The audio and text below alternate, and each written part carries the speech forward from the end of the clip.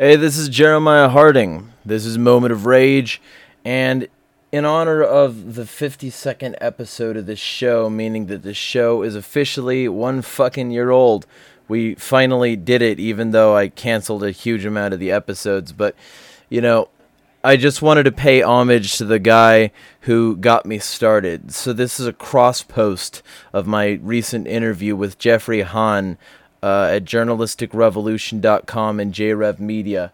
He's the one who gave me my first platform for Moment of Rage, and mad props to him for what he constantly does in pursuit of liberty. But essentially, I wanted to do this to sort of pay homage, and also because this way it'll give me some time to get a few things fired up, like my new news show I'll be doing on D Live, my news show that I'll be doing every Wednesday from 6 to 9 p.m. Eastern Time, my shit shooting Sunday that I do every Sunday, same time as that, my fundraising Friday, which I'll be starting relatively soon. This is going to be a ramped up content production schedule, and I'm going to make it worth it for my Patreon followers, subscribers, and longtime fans of everything that I do. But essentially, I wanted to devote this episode to Jeffrey, so this is that. I hope you enjoy. So, without further ado, this is Jeffrey Hahn.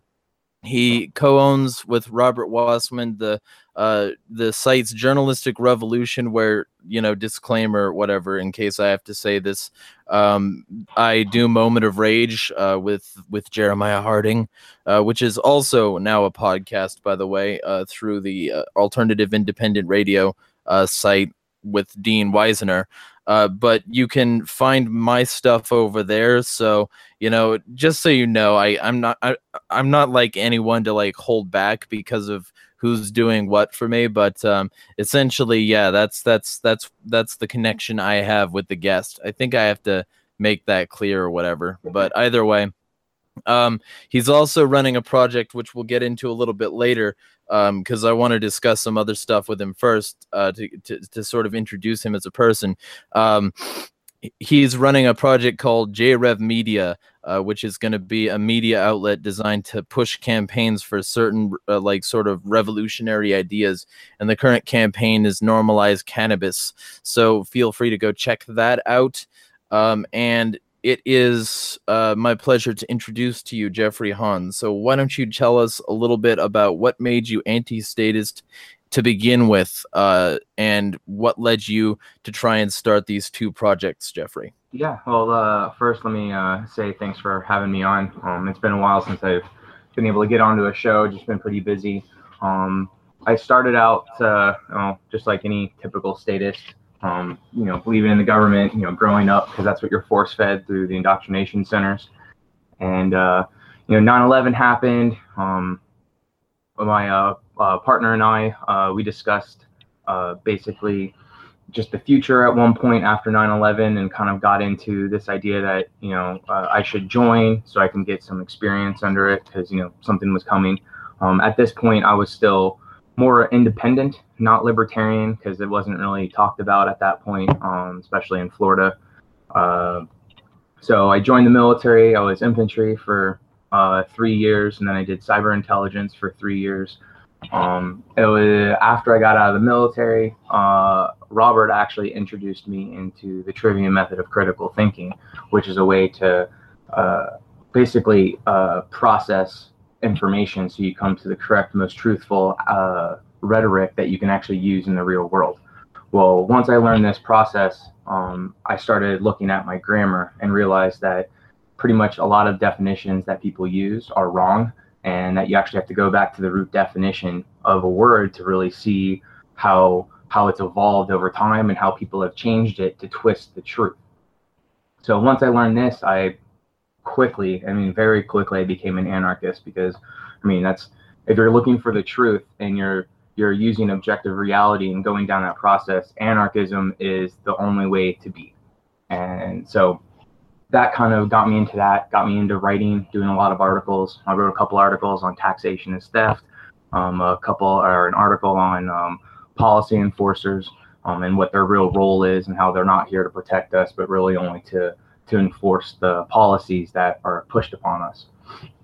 So that's more of, journalistic revolution. It's our political aspect. It's our passion, because that's where things are really bad in the world. So from that, Robert came from Florida to Washington State, because that's where I ended up after the military. And we tried to get into a producer processor license, to become a rec shop, any way to get into the industry here in Washington.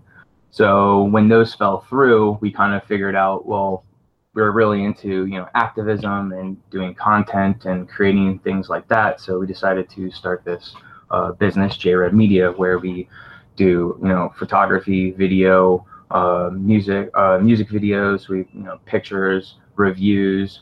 We have a couple different shows on YouTube, like Confessions of a Bud Tender, where we get bud tenders from the area and we blur out their face and we kind of digitize their voice in a satirical way and have them talk about, their issues or what they don't like about the industry and stuff like that.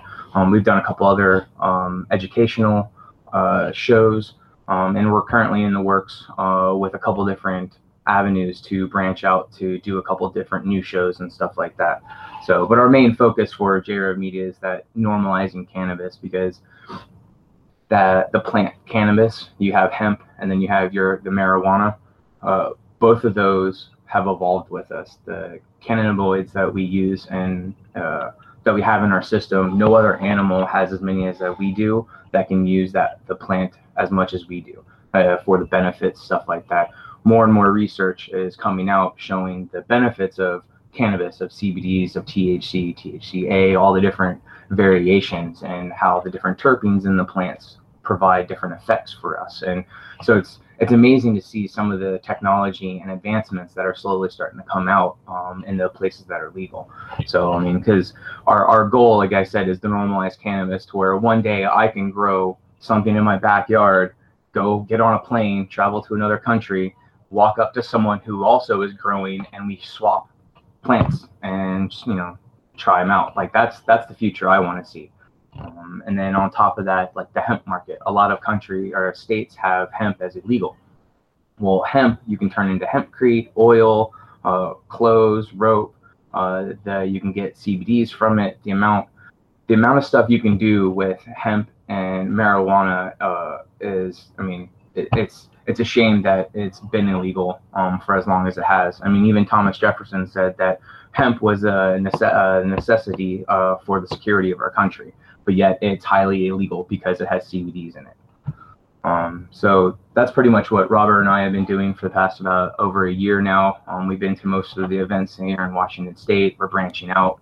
Over the last, let's say, about 4 weeks, I've had to learn PHP and JavaScript on the fly to finish our website, which we went live with this past weekend. So if anyone's interested, it's jrevmedia.com.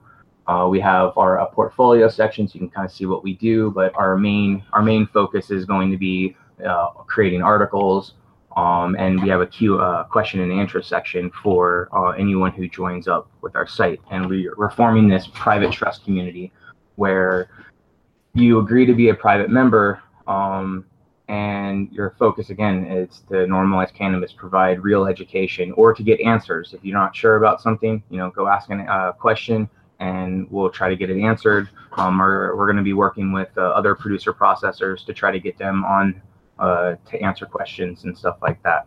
So a lot of stuff in the works. On top of that, about 4 weeks ago, I stopped working on my book so I could get this website finished. And I'm about chapter 7 on that. I have about 30 chapters, I think, to go, or that's roughly where I'm going to be ending at, about 30. So I still have a long way to go on that. But that book is kind of dealing with everything that we've talked about so far, the activism, the stuff like that. So that's pretty much what I've been up to. All right. Well, yeah. Thanks for introducing yourself. That was a very thorough introduction. So I want to get into the military a little bit, because a lot of the time what we're told is that if you haven't been in the military, you can't effectively talk about it. So I want to get your perspective. on why you're an anarchist even though you were there, or maybe it's because you were there. Yeah. I think I was already down that path to begin with. Growing up, I hated the far left. Just the stuff they wanted to push. It seemed more like slavery than anything else. But then I hated the far right, the super religious who wanted to bomb people and hurt people just because of some ideology that they had. So kind of always hit that middle ground. I think then I went into libertarianism, then went into the military. And then while I was there, I mean, when you join, it's that sense of pride. It's that sense in duty, or sort of, at least for me. But a lot of people are like that, and they're lied to. You're force fed this patriotism and this nationalism from birth, and you kind of then you say, oh no, we're being attacked, and so I want to join. And once you join, you're actually signing your life away. I mean, you literally sign your rights away. And if you try to just leave, you're pretty much screwing yourself up for the future, because you go AWOL, you get that on your record, dishonorably discharged, and people won't want to hire you just because of that. There's a lot more legal issues dealing with it. So I feel bad, because I have several infantry friends that are actual anarchists, and they became anarchists after they got home. And they're along those lines where they don't trust the government, they don't believe in the government, but it's the way it is. You don't really choose when to wake up. So, but as far as those people who say you don't live it, well, I mean, anyone can understand rights, and if you understand rights and you know how rights apply to everyone and how they are shared equally, then you can see what we're doing overseas is wrong. You can see that going overseas and bombing people and having that collateral damage and all of that stuff does nothing for our freedoms here. At no point are we better than we were 10 years ago. In fact, I would say that we are way worse than we were 10 years ago. And that's just because of all the wars. And then imagine all the innocent people in those places, because you can't tell me that every single person, every single child, woman, man, every there that's there is a terrorist. It's just, I mean, it's just not true. And then even when using the definition of terrorism, it actually came from a government's actions against the populace. The root definition of terrorism is a government. The governments are terrorist organizations by the definition, and sophists have changed that. So now it's this individual is a terrorist. Well, now we can say now all these brown people are terrorists, so it's okay to bomb them. And then to fund bombing them, the politicians have to steal money from people. So now you're saying theft is being used for that. So it's all like, once you understand rights and you kind of get to that point, it's easier to see how it's wrong and how wasteful it is, and not actually doing anything for us. Yeah, and it's an interesting set of statements you've made so far, because you said that that marijuana was illegal because of the CBDs, but I would argue that that's a sort of generous way to put it, because if you have a plant that can do as much as marijuana can, why not make it illegal so that you can protect the corporations that have protected your interests, and that if all they've asked for is military adventurism and a nanny state at home? Why not just preserve everything the way it is, and be resistant to change until you can control that market in a very isolated way, and people will thank you for legalizing the product? I mean, that seems to me much more likely how it is, and it seems like that's the reason that the military gets to do what it does, because people don't think about the costs. They're just happy that they don't have to think about it. So like, I don't know, that's the way I would see it. Like, so I mean, when the military spends money hand over fist, and that money is basically robbed from the future generations, how were the family people, the more family oriented people in your unit or in your in your workspace, sort of responding to that? Were they okay with this sort of expenditure? Yeah, I mean, some of them, like when we would get into like garrison work or getting ready for things. I mean, people all the time talk about how wasteful it is and stuff like that. And sometimes we would say, because of the way the budgets were done, that if you didn't use all your money, that money was then swept from you. So come towards the end of biennium or that year, all of a sudden you'll see units start to waste tons of money just so that that budget doesn't get reduced for the following year, because they might not have needed it right then and there, but the following year they probably would need it. So you get waste like that. And it, usually for ones that become more anti-war, that just don't like it, they tend to get out, or they kind of just put their head down and finish it out. But most people, when you get down to it, most people I think are more independent and libertarian, anarchist in general. Once you talk to them on an individual basis, and you're like, well, this is a right and this is a right. And again, the government doesn't teach rights. They at no point do they ever tell people what rights are, or do they even care?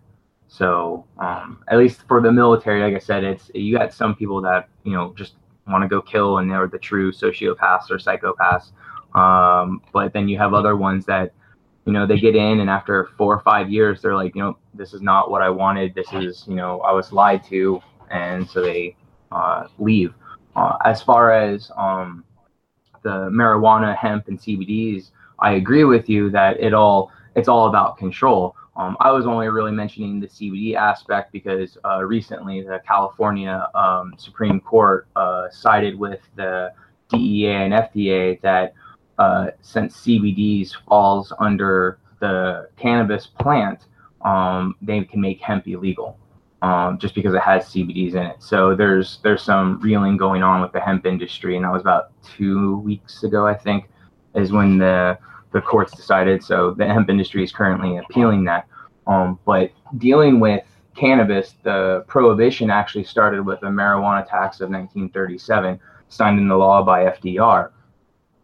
Basically, they just to tax it to keep stealing money from people because it was being used a lot. In 1969, Timothy Leary, the famous professor who focused on like LSD and shrooms and other psychedelic drugs, he was arrested for violating the Tax Act in Texas. Fighting that prosecution, he won a landmark victory overturning that marijuana tax.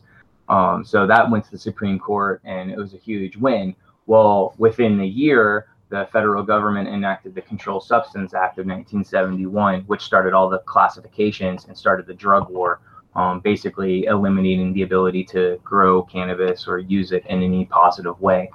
And we all know what that's led to. And it was in Obama in 2014 signed the Agricultural Act, allowing states and universities to start researching the benefits of hemp and hemp production, which is ridiculous that it's only at that point, but that's kind of where we're at right now dealing with laws. Right. And of course, on that level, they'll categorize something so that their bureaucracy can keep it away, but they'll categorize as much of the things with that thing so that they can sort of file it away under a shelf. And that way people don't get to ask questions about like, why is this illegal? It makes rope. Well, Yep. because it has this stuff in it that we don't like. Yep. So, I mean, it really speaks to the irrationality of the state. Well, yeah, I mean, then you just, again, follow the money. The alcohol, tobacco, textiles, oil, all of them are threatened by cannabis because you can produce all that stuff with hemp. The pharmaceutical companies with THC and CBDs, those have like huge effects on positive effects on PTSD and other issues. Like I had 2 hip surgeries, and that's one reason why I got out of the military, and I have a herniated disc in my back from my time. And I used to take Percocets all the time because the military hands that stuff out like candy. Well, I don't take Percocets anymore. I don't drink. I only do cannabis, and it helps me maintain and have a productive life. Right.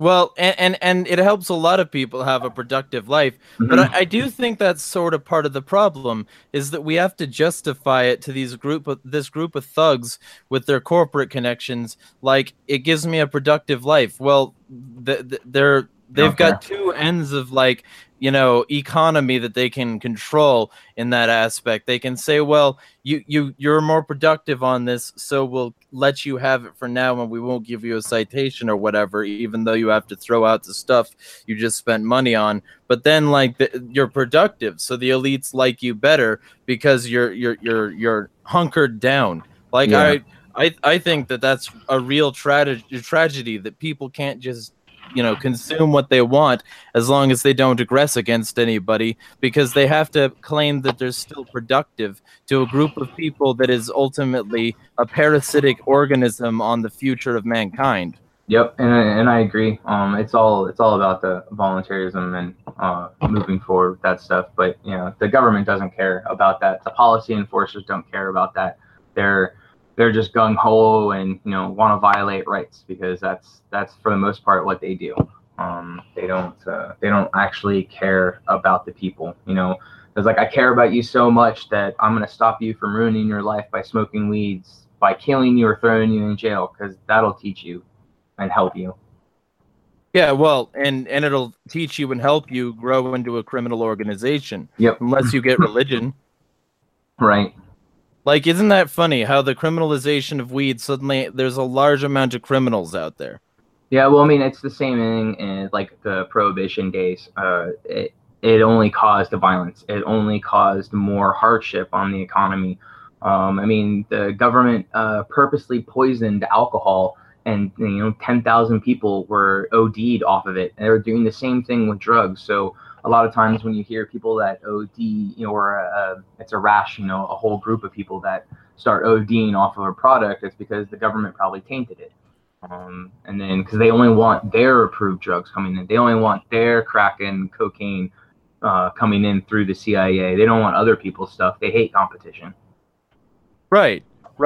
They hate competition, especially when that competition is something that you can grow in your backyard. I think the simplicity is something that they really dislike. I mean, it's hemp, like you know, Jefferson said, hemp is that necessity. To me, I think it's critical in our need for self-rule, to not needing a government, to not needing that control over everyone.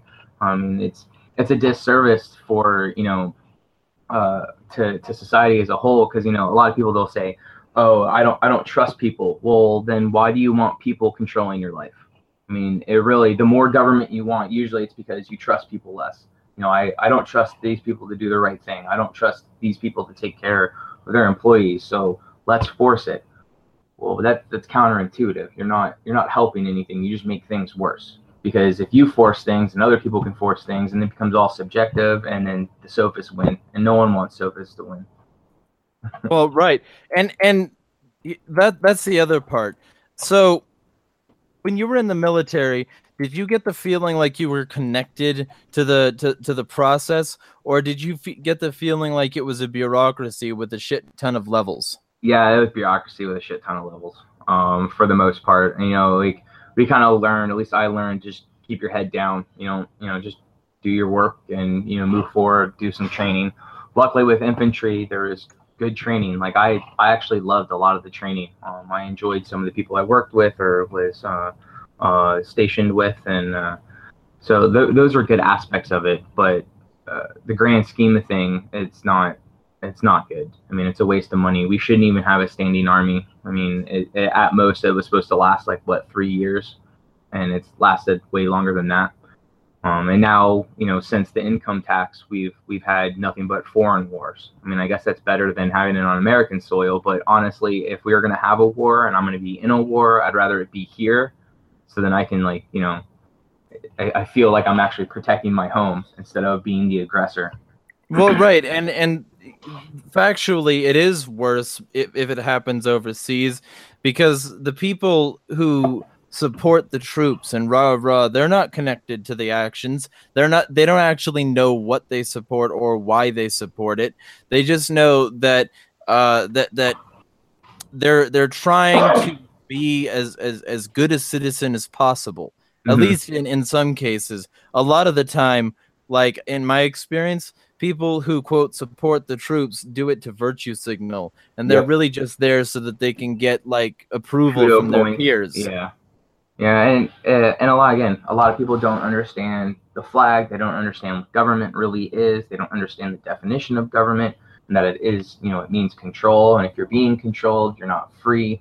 Most of them, I always love bringing this example up. So, you're talking about these people and these super statists, the rah America. They call themselves patriots, and I'm a patriot, and da da da da. Well, patriot, the root definition, and this is where I love how words play out. But the root definition of patriot means fellow countryman. Country is a landmass controlled by a government. So if you love your country, you love your government. That's just using the definitions of the words. However, patriot in the 18th century also meant a factious disturber of the government. Our founding fathers were factious disturbers of the British government. They were not fellow countrymen. They did not rah the British government. They fought against them. So patriots are fascist disturbers of the government. If you want to use it how our founders used it, they're not fellow countrymen. The fellow countrymen today are modern day redcoats. I mean, we can call them blue coats now, since the thin blue line mentality, the blue ISIS. So yeah, I mean that's one example I love to bring up to them, to those types. So why don't you describe the trivium method of critical thinking? Okay. That's something you use a lot. Yeah. I use it every day, every moment of my life, and the more you use it, the easier it becomes. So the trivium method of critical thinking is a way to basically use your critical thinking skills, and it's a process. It's input output, or input processing output. Your grammar, your logic, and your rhetoric. Your grammar is your facts, your objective realities, your root definitions, your common vernaculars, the context. You try to get everything that you can, all the information that you're gonna need. And then the logic aspect is where you remove your inherent contradictions, your logical fallacies. You recognize your cognitive biases, removing some of them when they are logical fallacies, addressing any paradoxes. You go through that, fixing your information, and then the rhetoric is the output, the actionable intelligence that you've been able to produce that you can actually use in the real world. So you go through this process on anything, and at any point, if you get new information, you have to start back over. So if someone approaches you and says, black holes and neutron stars and dark matter don't exist, well, most people are going to go, whoa, that's crazy talk. Well, if you actually start drilling down and use the trivium method of critical thinking, you actually find out that it's true. And so it's just really interesting how things can change your perspective on life and reality by using this process in your everyday. And like I said, I use it on everything. At any point where if I get new information and I'm not sure about, I look up the root definition of a word. I look up the definition of the word and figure out if I'm using it properly. Because again, most people use definitions incorrectly. Right, and part of that's interesting is that people don't look at where the word comes from. Mm-hmm. They don't look at how the word was originally intended to be used. There's an extension you can get, and it's for a site that I've used so many fucking times to really like nail down issues. It's called Online Etymology Dictionary. Yep. And you can use the extension that they have. Just double click a fucking word and it'll let you search it. Or you can like click the upper right like thing in the extension bar, and you can get like so easy access to the information. Yep. And that's actually what I use, Etymology Online. That site is fantastic for a resource for looking up definitions. And I'm like, even in the middle of debates, I'll stop and I'll just like, while someone's still talking, and I'll just look up the definition of a word going, oh, no, you're using that incorrectly. And right. Sorry, go ahead.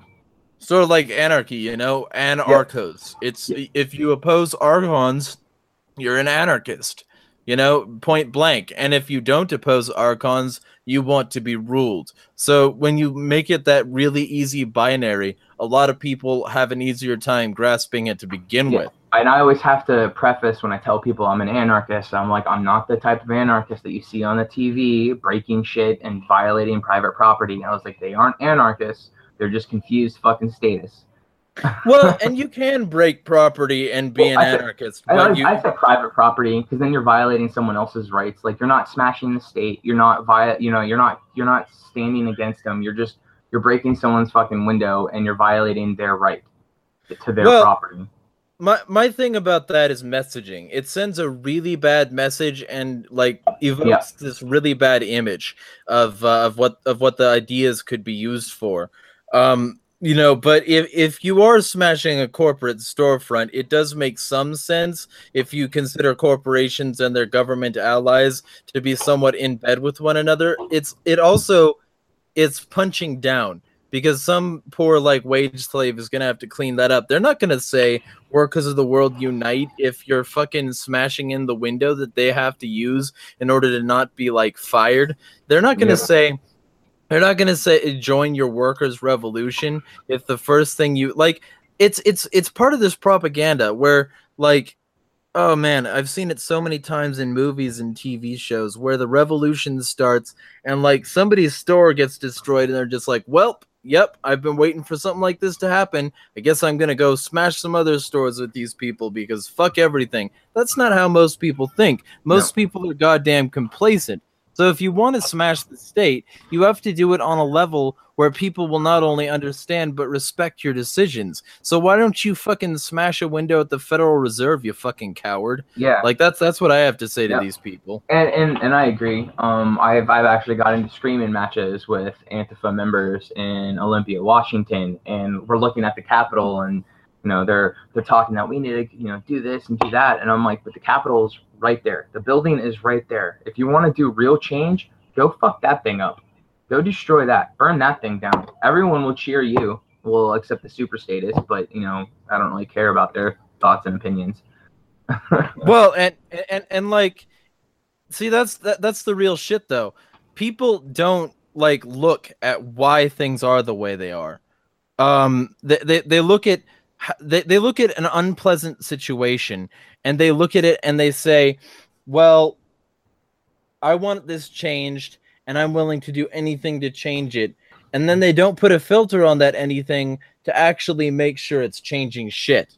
Mm-hmm. And that's the whole problem, is that most people, you don't know how to, think critically. People aren't taught that. They're not taught rights. They're not taught any of that stuff. And that's one reason why I've been writing my book, to show people what it means to think critically, to walk them through the process, to explain rights in detail, to show how it works in the real world, to go through this entire process.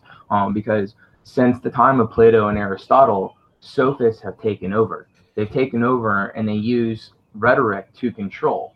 And that's the world they live in. They don't care about logic. They don't care about grammar.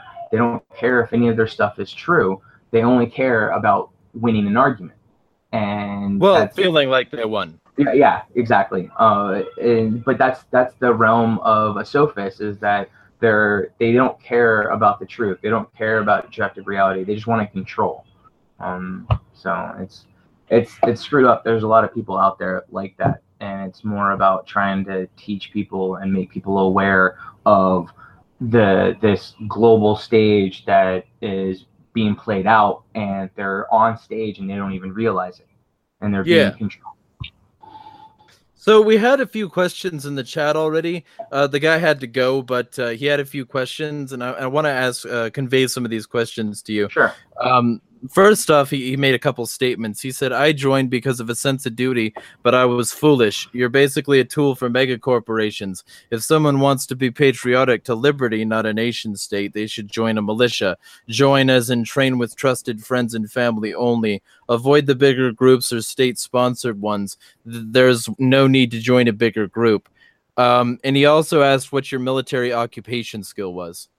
So I agree with that. I'm all for militias. I wish militias were more of a thing. I mean, I hate the idea even that the president in the federal government has control of National Guard. I mean, that should be at a state level. I mean, that would be almost like your state militia. If you wanted to start to decentralize things, you wouldn't even have to get rid of them. You could just be like, hey, you're for the protection of the state, and that's it. You don't go outside the state. You don't go beyond it unless it was to help protect another state from some type of attack. But again, I think our future is more beyond that type of mentality. Like, I think we're getting to a point where we are going to see a macro evolution jump, and we're going to witness that. And that's more dealing with science and the electric universe and stuff that's coming up over the next couple of decades. And then as far as my military, like I had said earlier, I was in the Army, and I was infantry for 3 years, and then I did signal intelligence and cyber intelligence for 3 years.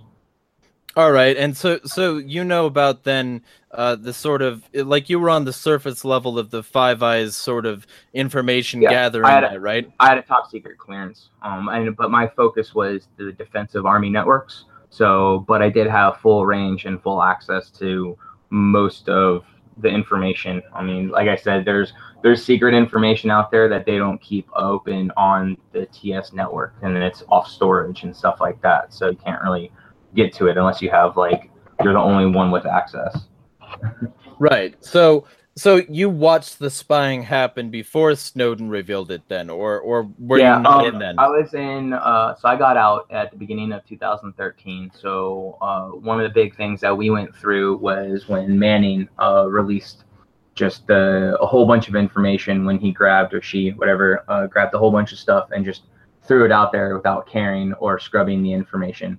And I remember having to go through, and there was a lot of cyber stuff that was in there. So we had to do a whole bunch of work to change all the names of things that we were connecting to because of what was released. But it didn't really do much beyond that. Yeah. So, like, what kind of, like, I know you can't say too much in this regard, but what kind of thing would you see when you were sort of observing the data coming in? It was mostly the focus was only other governments. They didn't really care. Like, Anonymous was viewed as like not a threat. So we didn't really deal with them. Any attack that Anonymous tried to do, or at least was talked about, was easily bypassed with the networks. Really, it was other countries trying to gain access to the networks, through exploitation or social engineering, things like that. The stuff Kevin Mitnick used to do in the 80s and 70s or 80s, I forget what year, or maybe the 90s. But yeah, so that's pretty much, I mean, it's just state governments against state governments is the main thing that's going on.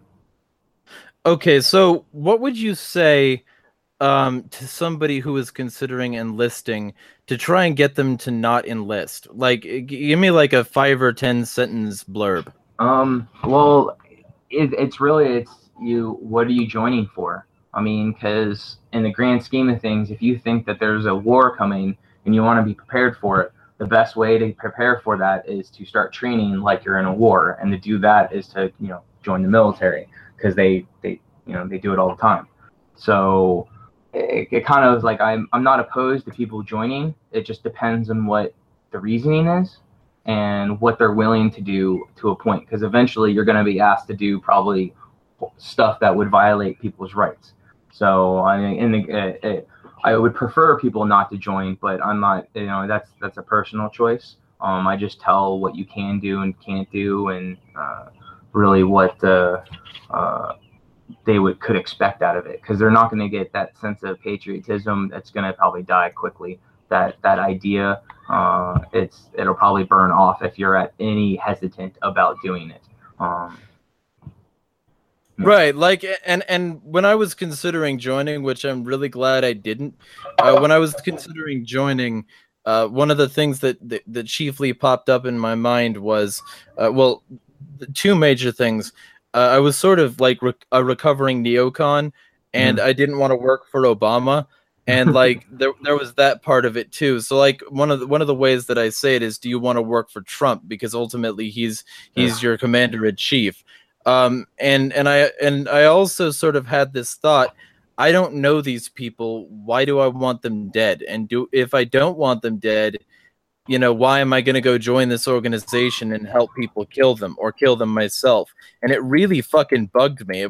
That thought might have been one of the first things that started to lead me anarchy in the first place, to libertarianism certainly. Mhm. But I mean, how?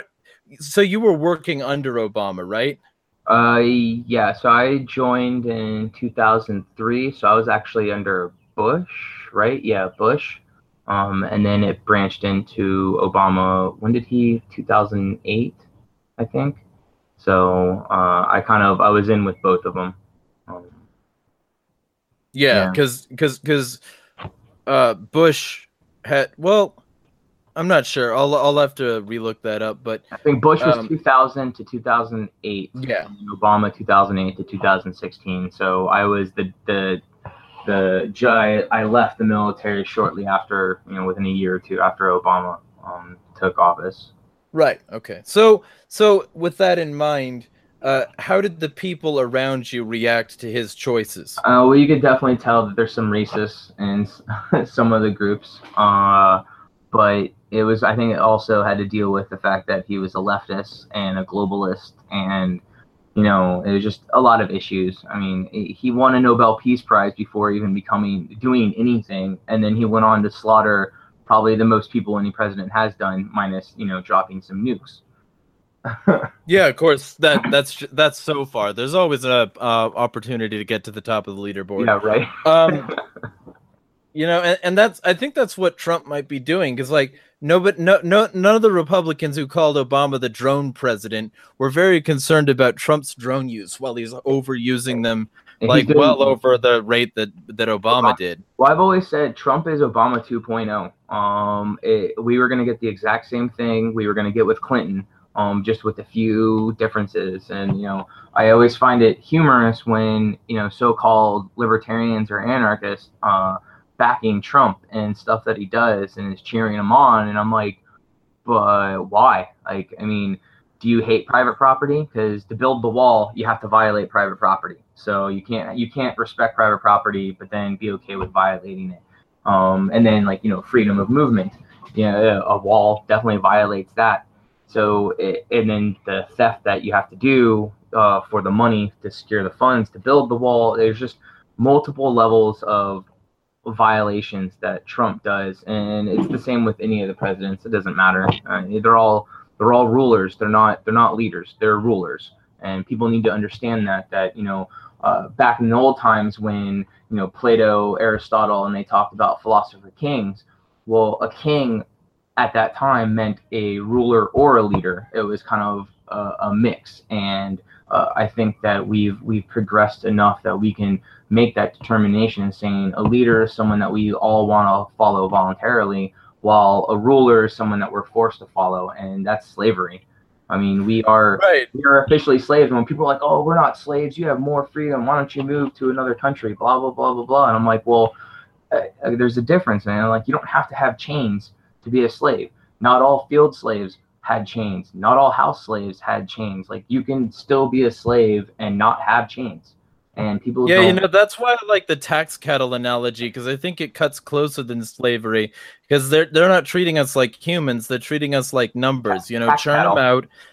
Yeah, churn them out. Like feed them some cheap grain that you manufacture through Monsanto. Get them like just smart enough to operate the machines, but just dumb enough to not look around and see how it works.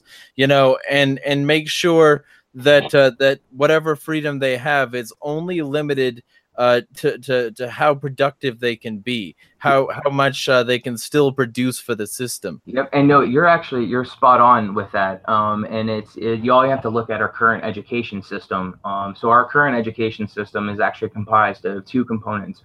One, Inclios Paideia, which is like the Holy Trinity. It's the great chain of being. It's where they created a circle of knowledge during like the medieval times to put people in, so they were easier to control. And Inclios Paideia is actually the root word for encyclopedia. So that's all actually used to keep people inside basically a little circle, so that they are smart enough to do work, but not smart enough to think for themselves. And then on top of that, we have the Prussian education system, was all about blind authority and obedience. The school system. Exactly. So our education system is actually a combination of both. and people don't realize that. Well, and I talk about this all the time, the Prussian school system, the imported Prussian system of indoctrination and control designed to get people to run toward bullets. But why don't you expand on that a little Yeah, bit? Because I think hearing it from somebody other than me would be helpful. well, the Prussian education system, they mean the whole society was based on militants, and being able to win wars and being hired out to other countries and stuff like that. Well, their entire system changed after they lost to during the Napoleonic Wars, and Napoleon decimated them. Well, the politicians back at their parliament decided that it was the reason they lost was because soldiers were thinking for themselves. Well, at that point, they decided to do their complete reform on education and start pushing for that blind obedience, not questioning the people above you, not questioning authority. And you see that today with, you have to be polite to policy enforcers who are violating your rights. You have to be okay with them arresting you, or you're the one that's at fault. Well, it's like, no, asshole, they're fucking violating rights. Fuck them. Right. And to really get to the heart of that issue, people don't look around. They're not looking at the machine, and they're trying to get by on a day-to-day basis. I think one of the ways that people start to wake up is realizing that a lot of the system is designed to protect itself and not the people that the system itself claims to protect. And I think that a way to cut to that really, really, really quickly, at least with a decent amount of people, is the people who are in a place where marijuana and sort of cannabis products are illegal. They see nothing wrong with it because it's objectively fine. And when the state starts to crack down on it, I think a lot of them realize how arbitrary it all is. So Yep. I mean, it has a decent amount of impact potential when you start to really highlight that. So, do you have any way to get through to people other than that? I mean, to get to people, it's just I try to teach them how to critically think. I try to tell them the process, and I try to use examples on how definitions are misused and not correct, and how we're being lied to on a huge front of issues, and it's all designed to confuse people. And I think once you start showing people the steps that they can do to think for themselves, to actually not need a government to handhold them through life, they start to branch out and they see more. It's kind of like when you watch a movie. Once you've lived something, or are educated in exactly how it really operates, you spot the issues and the errors inside a movie. Well, you can do the same thing watching mainstream media. You can see how it's all scripted. You can see how all of these mainstream media news organizations are tied to government officials, and that all of the information is being scripted and all the propaganda is used to just feed your need to hate something and to keep you stuck in this little tiny circle where you produce work, but you're not smart enough to get outside of it. Right.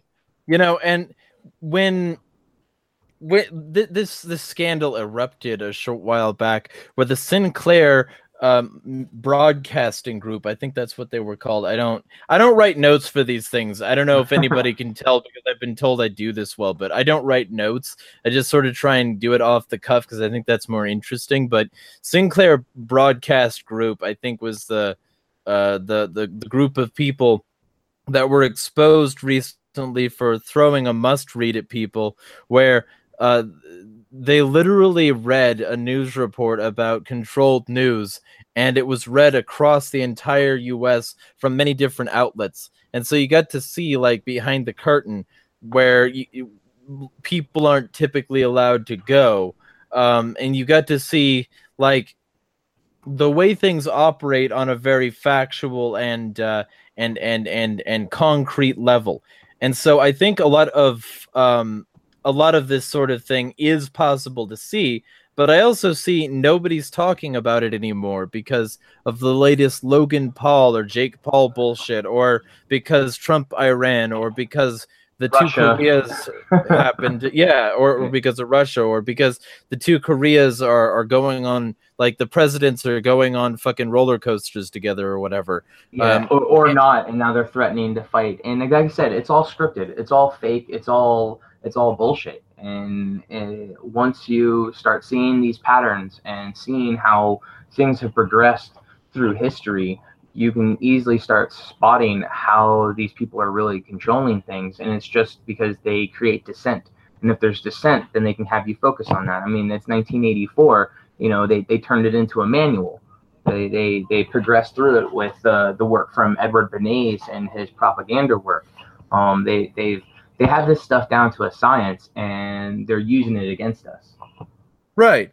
Well, and it's interesting you should bring up Bernays, because he had some techniques for getting propaganda out there, and one of them was making sure to appeal to people's better nature, and get their eyes on you as sort of a moral authority. So do you think that the state has gotten good at making sure that what they do sounds ethical, and that's part of it, or do you think people just don't give a shit anymore? Maybe a little of both. I think some people are just burnt out. Like I said, most people are kind of anarchists in general. They just want to do their work and be left alone and survive, because that's all they're focused on, because they're trying to make ends meet. And when the government is taking 30 to 50% of your the product of your labor every year, I mean, you're paying taxes. You have to pay money for a license to drive a car. You have to constantly pay them to maintain it, and most of that money is then wasted. I mean, you're talking trillions of dollars just disappeared, can't be accounted for, wasted from the Pentagon, and that happened twice. It was like, what, 2.4 trillion that they announced on September 10th, 2001, that they couldn't account for $2.4 trillion. And then bam, next day, 9/11, no one ever talks about it. Then back in 2016, or whenever Trump and Clinton were going to head, Pentagon came out and said they couldn't account for $6.8 trillion. But then all of a sudden the news only focused on Trump and Clinton, and everyone forgot. It's like they've learned that people have like a month-long, 2-month-long ability to pay attention to something and to remember it. I mean, look at like the Vegas shooting. How long? I mean, we haven't even seen full videos of it yet. I mean, they've just finally, like the past month, released a couple clips of him having a bag or two, but nothing significant, nothing showing anything else. And it's like, well, where's all the proof? Where's all the evidence? There's so much linking the FBI to horrible things like the Vegas shooting, to the Orlando shooting, all of these things, and just people ignore it. They don't care, or not that they don't care. They just don't think, no, it can't be my government. My government's good. They're here to protect us. Well, no, that's the bullshit you've been lied to and force fed since birth. Well, right. And okay, so on that level, if we found information that could tie the FBI to the Mandalay Bay shooting or any of these other tragedies, assuming that they're not like crisis actors, and I'm making my Alex Jones voice that I can say that, assuming that, even if we got this information, nothing would happen. You think? Okay, so you pretty much don't think anybody would be responsive to it, or that their responses would have no effect? No, I think the information would come out. People would question it. A couple politicians might say something about it and demand some type of investigation. They would spend money on the investigation. Trump would fill it up with people that are going to bury all the information, and nothing of good will come out of it. I mean, how much information did they need to arrest Clinton? I mean, how much information was out there that stuff was going on, that she was committing crimes, and look, she's still walking free. Trump didn't follow through with any of that stuff. And then you go on like Pizzagate. How much information is there indicating that these people that are ruling over us are tied to pedophiles and child traffickers, like Jeffrey Epstein? And so it's just, again, it's people don't want to. It's like too much information for them. They don't want to believe that they're slaves, I guess. It's that cognitive bias and that cognitive dissonance that's keeping them from being able to accept it. Because physically, you get a physical response when someone hits those cognitive dissonance pieces, and so and people don't want to feel that I be uncomfortable or along those lines, so they kind of just bury their head in the sands and complain about certain things and then move on.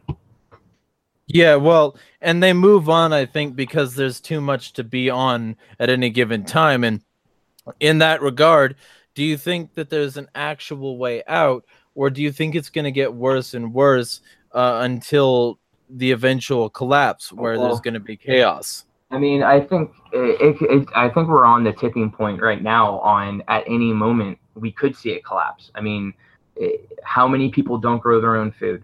How many people rely on every aspect of their life dealing with the government? Well, during a disaster situation, there is no government. So what are you going to do? I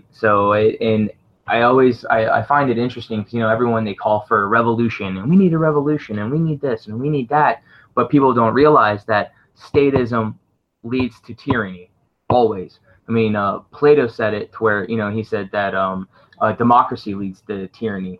But when you go through a revolution, you start back over and you go through the steps again. I'm like, and that again, it always leads to tyranny. What we need is an evolution. We need to evolve past the need of control. We need to evolve past this need where we want other people to rule over people. We need to evolve to being self-reliant, self-sufficient, but we can still do it in a community basis. We can still group together in a community and work together and have leaders and have those people that want the best for the community as a whole. And that's what we really need. And we're going to have to do it quickly because if anyone knows about the electric universe, you know that our Earth's shield's dropping. Right now, we're down by like 20%, and it's straight down for its strength. So here in the next year or two, we might have no Earth shield. The sun's shield is dropping, and then we're also they call it the local bubble that we're entering, and there's the local gas cloud. That magnetic shield is dropping because we're entering this little tiny pocket. Well, cosmic rays are going to hit us and cause like untold destruction. I mean, all volcanoes are electric in nature, so when we start getting hit with this stuff, it's going to get, storms and disasters are going to start getting intense. We're not going to have government. You're going to have to be able to rely on yourself and be able to think through this problem, because when stuff like this happened, it brought us government and control. I mean, the old gods were all planets, and stuff happened, and disaster situations happened, and people thought it was the gods getting angry and that we had to, devote more stuff to them. So we have to be cognizant that these things are coming and realize that it's not a government. It's just nature, and it's just something that we're going to have to accept and move on. Or we're going to, keep finding ourselves in the exact same spot we've been in for the last 4,000 years. Or maybe we'll just die off as the tax cattle because the underground bunkers have been built so that the elites can hide from shit like this while we're all up here on the surface. Well, I'd rather be on the surface because it doesn't matter that they're fucking underneath that shit, because when land starts to move and the ground starts to get pulled up, it won't really matter that they're there. A lot of things are just gonna get pretty fucked fast. So, well, all right. On that nice and bright note, well, I'm a pessimist and a cynic, so I can't really talk about bright notes. But on that bright note, why don't you tell people again what your projects are, what you got going, and where they can find it? Yep. So if you go to journalisticrevolution.com, that's where we do a lot of all of our political stuff. We have a bunch of different articles on taxation and policy enforcers, on Trump, on a bunch of different things. And then our cannabis focus is jrevmedia.com. We have a whole Q&A section for people. They can sign up. We have a bunch of different videos and a lot of good content. They can check us out on our social media platforms. And then on top of that, I'm also about a quarter of the way through of my book. and I'm hoping to have by maybe the end of summer or now towards like October-ish to have the book completed and out and published. Very cool.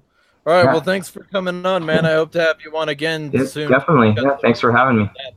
Yeah. But this has been State Smash Podcast, and my name is Jeremiah Harding. This was Jeffrey Hahn signing out. Have a good one. Thank you. This show is part of the Alternative Internet Radio Podcast Network.